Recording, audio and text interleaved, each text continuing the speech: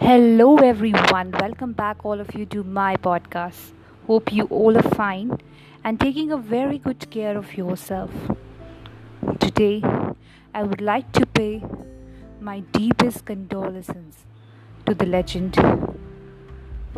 General Bipin Rawat and all others who died yesterday in a crash. We salute the sacrifices of General Rawat over his stellar career, marked by gallantry to make India a safer place. Dear all, life is a circle of happiness, sadness, hard times, and good times. If you are going through hard times, have faith that good times are on the way. So, don't worry. Just focus on the present. Live in the present. Let others live. Okay? Today, we will be learning about that important place where Lord Buddha attained that supreme knowledge which cannot be attained easily by any of us until and unless we are thinking about it. Yes, I'm talking here about the enlightenment. I'm talking here about the place Bodh Gaya where Lord Buddha attained enlightenment.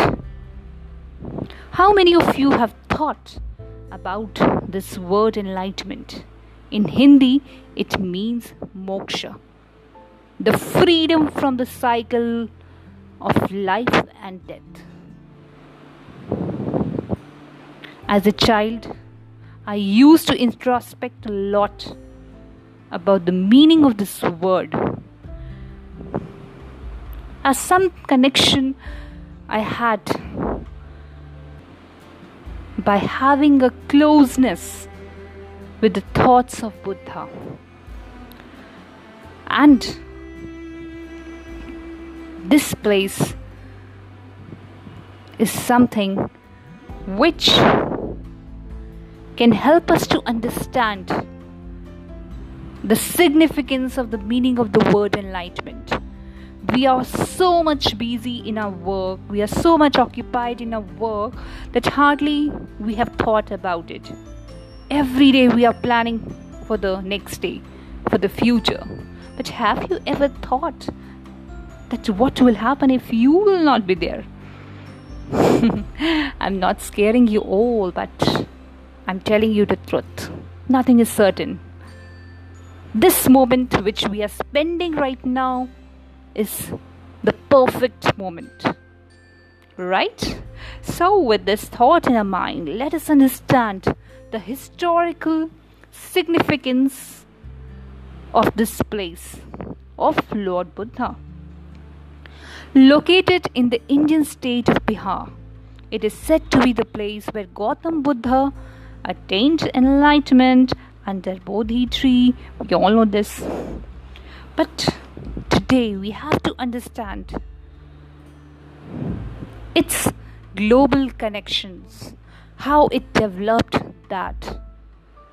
Mahabodhi temple, or in other words, in English we can say Great Awakening. Mahabodhi means Great Awakening temple is a place where Buddha attained this knowledge, enlightenment, right? And the temple complex was embellished. It was this temple which was declared as UNESCO's World Heritage Center on 26 June 2002. And from that date itself, this monument became an outstanding monument of universal value, as it has some ancient significance. Now you must be curious that what is so special, which makes this place special. Historically, the term Bodh Gaya came into use around 18th century and was primarily adopted to distinguish the sacred site from larger city of Gaya, a prominent center of Hindu pilgrimage.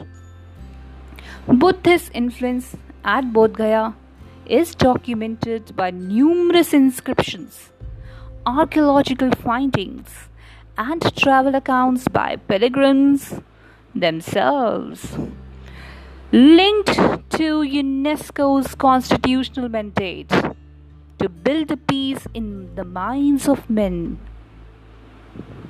This place has such a significance. In response to the building of Aswan Dam, UNESCO launched a worldwide campaign to protect the ancient sites. And this was an effort to protect the common cultural heritage of humanity. So that is why this site has been protected, as the significance of the site is quite evident in its culture. This place is culturally rich. That is why it was being protected. Margaret Rothman, an author, argued that anthropologists need to take more critical approach to the use of the place, apart from their creation as locals for ethnographic description. Right? Places are not inert containers, very rightly she has said. Places are not inert containers but are always socially constructed in ways that are politicized, culturally relative, historically specific, local, and multiple. So this place has a memory. This site has a memory. And referring to the World Heritage Site, Nora, again another author, said it's a place where memory crystallizes and secretes itself. Like many pilgrimage and tourist destinations are undergoing rapid social change, the transformation of Bodh Gaya into World Heritage Site can be interpreted as a byproduct of globalization resulting from the transnational movement of people, capital, ideas, and images that link this urban rural town with the spiritual event of Buddha's enlightenment. So from here we have understood that yes, this global connection linked with spirituality resulted in the unity among all the faiths. People from different faiths, they flock to this place as they are spiritually connected, globally connected. Right? Restoration of Mahabodhi Temple began in 1884, a task which was given to Alexander Cunningham, an assistant J.D. Begler. Sir Edwin Arnold, celebrated author of Light of Asia, decided to make a pilgrimage to this town. Which town? Bodh Gaya. Right. Mahabodhi Society was formally established in 1891 in Ceylon. By whom? Dharmpal. Not only this, Viceroy Lord Curzon's effort, we cannot deny his Ancient Monument Preservation Act of 1900 was a very important effort which led to the preservation and reclamation of this Buddhist heritage site. Right? Bodh Gaya's Temple Act was formulated in 1949. Why? For the better management, So all these events made this place a very, very important and very, very important only and special in our heart. And we can say in a simple words, this place unified us. Still it is unifying us. People from different faiths, they still are visiting this place. And I'm giving you a surprise. Yes, I will be also luckily visiting this place. Will be sharing you my experience with you all.